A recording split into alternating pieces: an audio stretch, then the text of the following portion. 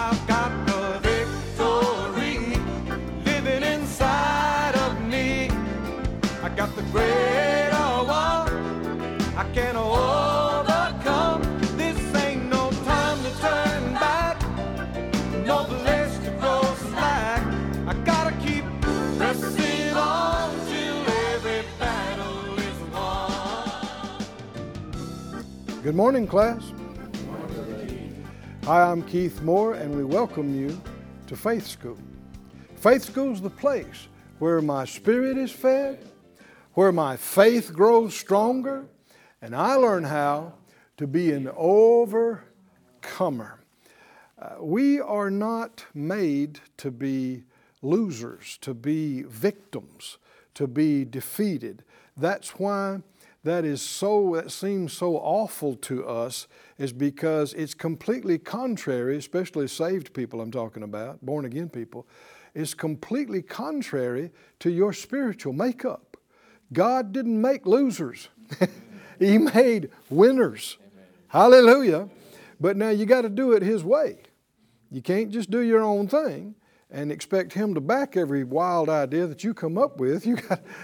He's the Lord, not you. You go to Him, find out what He said, submit to that, do that, and it will be blessed and it will prosper. Get your Bible, get something to make some notes with. Come on into the class. We've saved you a seat right here in the front. Come on into the classroom with us, and let's believe to get exactly what we need today. Father, all of us agree together as touching this, asking you for the anointing, asking you for spiritual utterance, asking you for enlightenment of truth that makes free. And we'll give you the praise, and we'll purpose to hold on to it, respect it, and put it into practice. And as surely as we do your word, you will watch over it and bring it to pass in our lives, and that will be miracles and wonderful things happening. Do it all to your glory, we pray. Get glory to yourself in our lives in every way. In Jesus' name, amen. Amen. Look again, please, in the great textbook, the Bible, at Mark, the 8th chapter. We are continuing in our study of faith for healing. Like we said on yesterday, we've already previously covered 11 accounts, individual accounts of healing that are recorded in Matthew, Mark, Luke, and John. We're down to number 12 today, the healing of the blind man at Bethsaida. And if you're just now joining us for the first time, we're building on what has come before. And so we believe it would greatly benefit you to go online to faithschool.org, and all of these previous lessons are available to you, no charge, no cost. And just take them one by one. And the anointed word on the subject, it has a building, edifying effect on your inner man. And what it'll do is, as your faith gets fed and built up, it will push fear out of you. It will displace. Have you ever noticed, if you had a glass with a little bit of milk or something in it, or a lot of milk in it, you could just sit it under the faucet in the sink, turn the water on, and you can just walk away, and after a bit, there'll be no more milk in there. Have you seen that? Have you noticed that? Why? Because when the water comes in the beginning, it's a mixture of water and milk. And then it's more water and less milk. And then it's mostly water and a little bit of milk. And then it's all water and no milk. Why? Because the water kept coming in until it pushed out and displaced anything else that was in there. Well, the Bible talks about the washing of the water of the Word, doesn't it? And the regenerating of the Holy Spirit. So there's a reason why we have this on a regular basis, on a daily basis, on the broadcast, so that we can feed our faith regularly. And because if you just listen to what's in the world, it's not faith. It's fear, it's confusion, it's unbelief, it's blasphemy, it's lies, it's all kind of thing. And if you just hear that, then it'll be the opposite. It would be the glass full of something bad with no water in it, you know. Because you got no water coming in, the bad stuff is going to sit there. And if it's contaminated, then it's just going to putrefy, and it's just going to mold and slime and that kind of stuff. And that actually happens in people's lives. So you need to hear something good. Amen. The gospel is the good, right? Not good news, not bad news, good news. And you need to hear something good on a regular basis. Not just, once every 3 months. You need to hear something good on a regular basis. That's why you need to be a part of a good church family. You need to go somewhere where you're fed well on a regular basis and where you can serve. And then the Lord has also provided a number of different ministries in the body that you can feed on. We believe we're one of those. And we want you to take advantage of this. It's no charge. Doesn't cost you anything except some time. And so you're here, so you must know some of that. So feed your spirit, and even if where you are today, if you're feeling, a bit depressed or a bit unsure or a bit confused, that's because you still got a bunch of that mixture in there, right? Let's just keep pumping in the Word of God and faith until you will absolutely clear up, and there can be nothing left but bold, confident faith and joy and peace. Hallelujah. And you'll be a victory going somewhere to happen. Hallelujah, to manifest. Praise God. So like we said, get your Bible and get some notes and come on in here and let's study this case and let it feed our spirit again. In Mark, the 8th chapter, we have seen, we began yesterday, verse 22, that Jesus came to a place called Bethsaida, and they bring a blind man to him, and they besought him to touch him. And so we see the area of help that friends and family and loved ones can be spiritually. You can't receive for another adult person just like you'd receive for yourself. I know I've said it before, but apparently it needs to be repeated because I have seen people absolutely quit going to church, quit praying because they tried to believe for somebody else to receive something and it didn't happen. Well, you never had the right to do that. If you were going to receive something for somebody, the most important thing would be salvation, right? The new birth. Save them from going to hell. You can't do that. Someone says, well, I'm claiming their salvation. What do you mean by that? What verse are you standing on? Do they have a free will or not? It's quiet in the classroom. There are things you can do. You can pray the Lord to send laborers across their path. Somebody they'll listen to. You can ask the Lord, open their ears and their eyes and help them to see the truth. Lord, grant them repentance to the acknowledging of the truth so they can be saved and delivered. You can break the power of darkness over their life. You can command the enemy to come off of their minds so that they can see. And like we said, Lord, send laborers across their path and bring them to the point of receiving. And He will. He will. He will do it. The fog will come off of them. They'll be able to understand that they're lost, that they need the Master, that He is the Savior. He'll send somebody that they'll listen to. Could be somebody you never would have thought of. And they'll get right to the point to where now it's time to receive Jesus. He won't make them do it. And you can't. Did you hear me, class? Yes, sir. You can't. This free will thing, it's for real. And God doesn't violate it. Someone says, well, what if they don't choose Him? Then they won't. Now, as long as there's breath, there's hope. Amen. Right? So what do? We do it again. Right? We do, Lord, give them another opportunity. Yeah. Send laborers across their path again.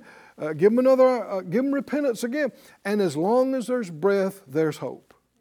And you keep expecting them to hear it and see and receive.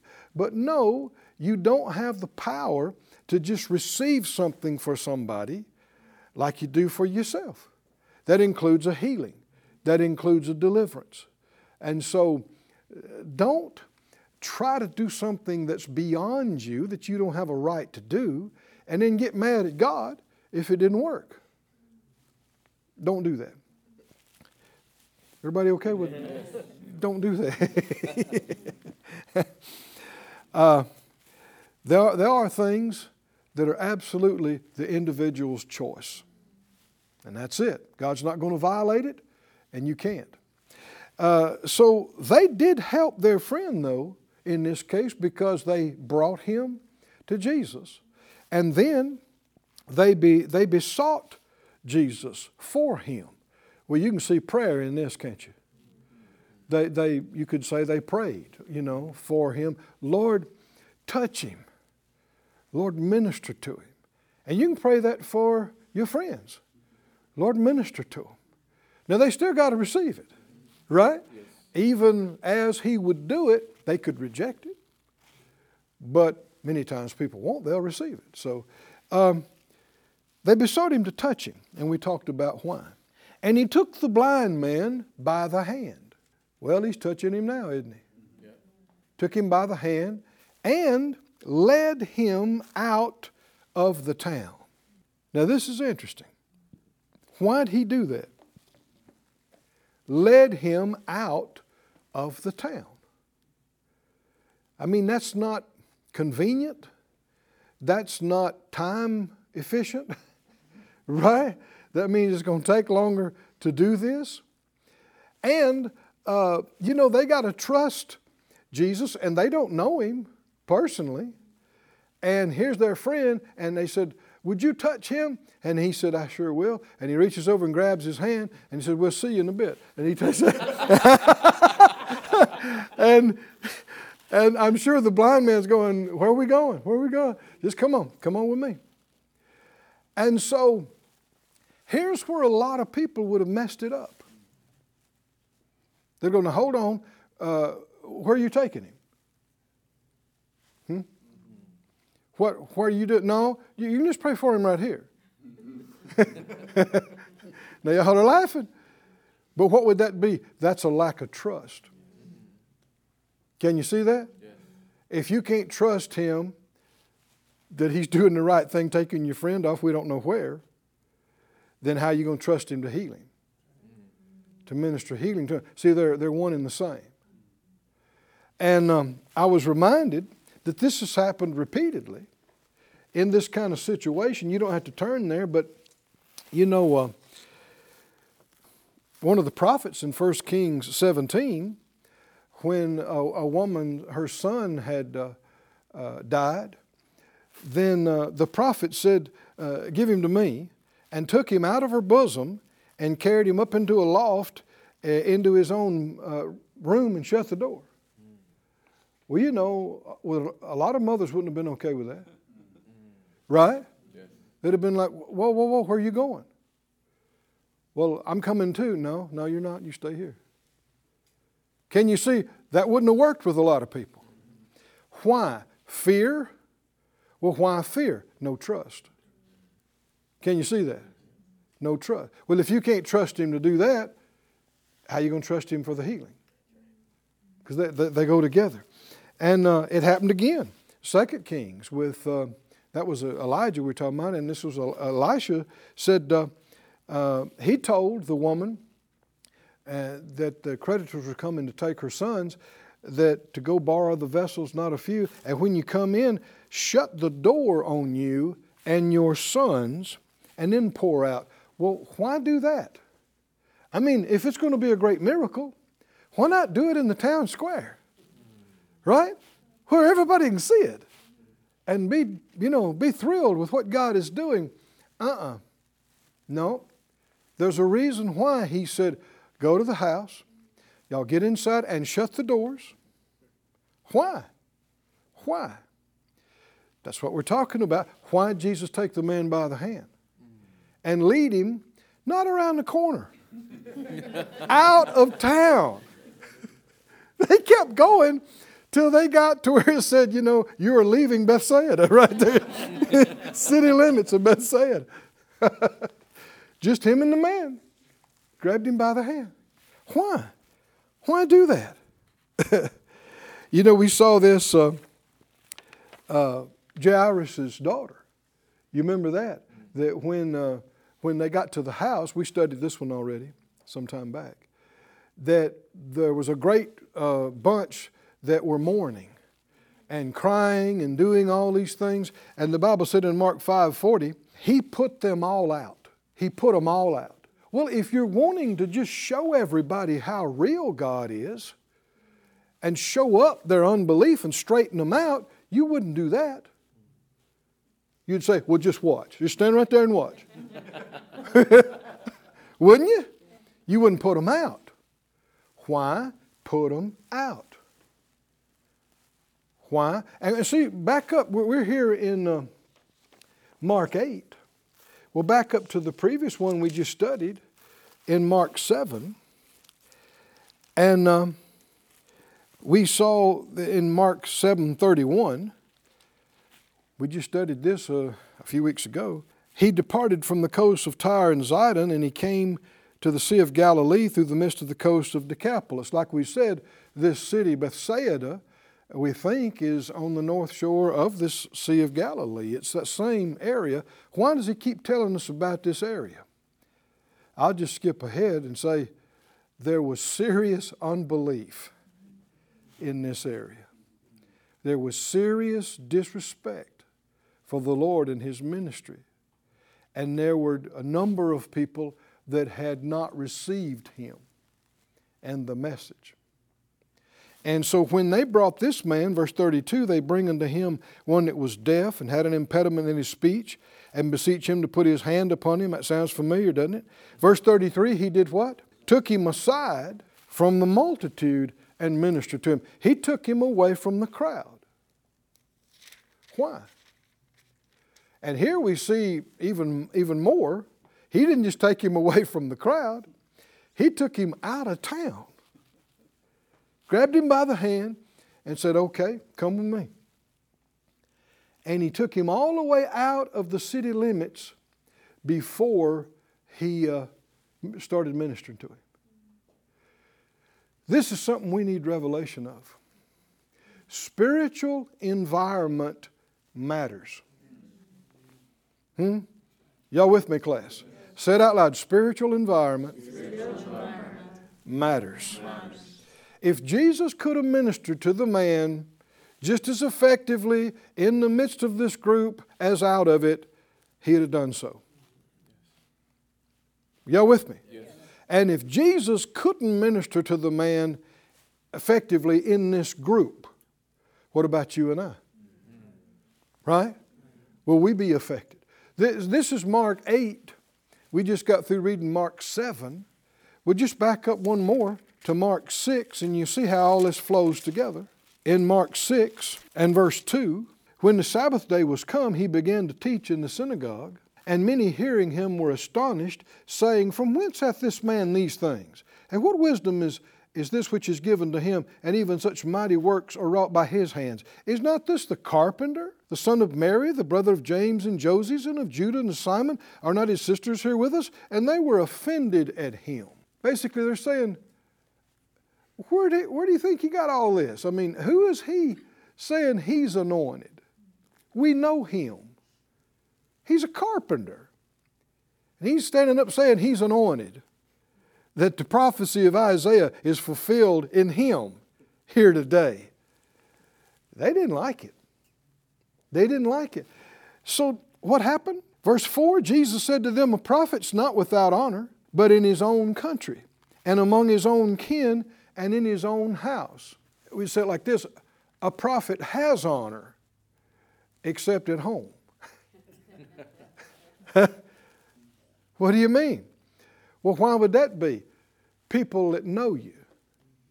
People that know you after the flesh can have a tendency to judge you after the flesh and not see the spiritual.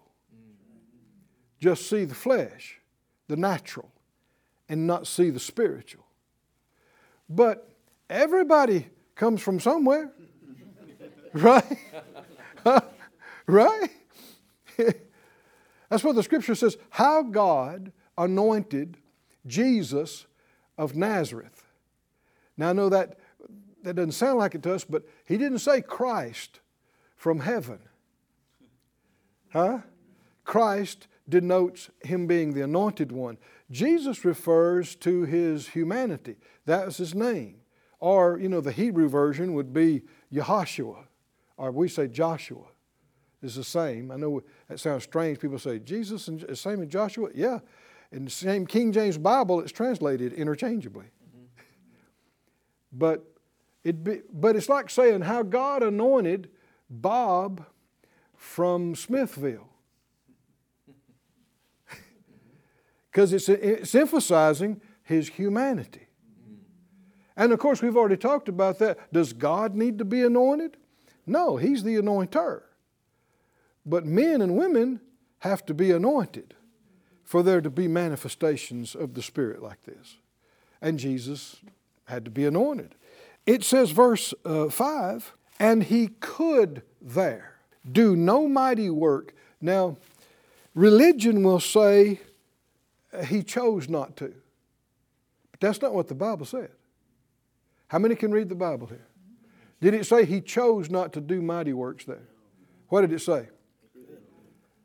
Is it true that Jesus couldn't get substantial miracles in his own hometown because of their unbelief? Is it true or not? Can you see that? Mark 6:5. Is everybody with me now? Do you know why I'm being methodical like this? Because see, tradition and religion preaches something entirely different. That Jesus is the Son of God, and he is. And that he could heal whoever he wanted, whenever he wanted. Not true. Not true. Not what the Bible says.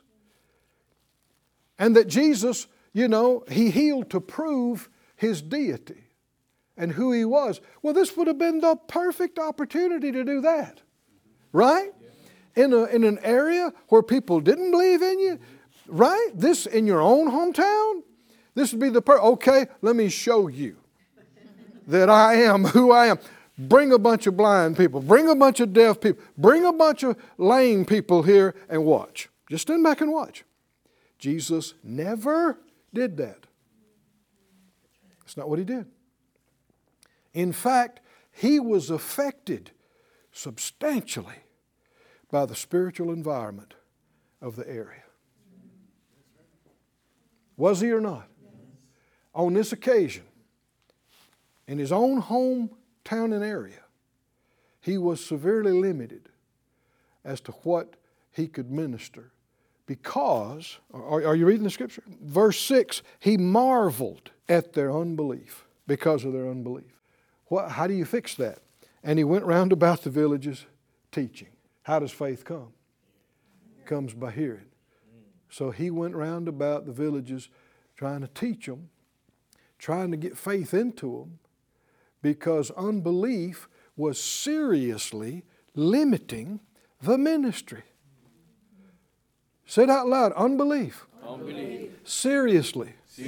Limited the ministry of Jesus. And if it limited his ministry, it sure limits yours.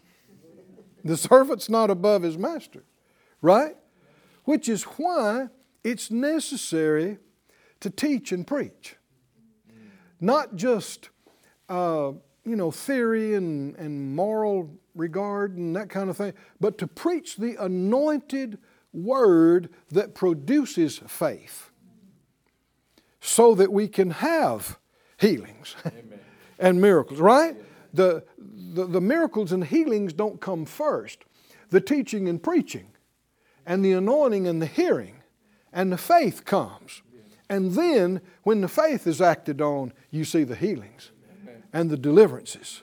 And that's why the scripture said more than one time, it says the people came to hear him and to be healed. Amen. Do you hear that sequence? To hear him and to be healed. Say it out loud. Hear and be healed. And be healed. See, it's not be healed and then hear. It's hear and be healed. So this is why Jesus took the man by the hand and got him away. And apparently, he wanted him even away from his friends. Right? Everybody. And I have seen this. I had the privilege of working in what we called a healing school, teaching and preaching on this subject for over a period of years, actually. And I've seen that over and over, that while people were with us, they were making progress, and then they'd go back home, and they'd get back into the tradition and unbelief and junk, and even lose ground that they had gained. Spiritual environment makes so much difference. And there are some cases that in order for people to be healed and to receive, they need to get away from other people and other influences and churches.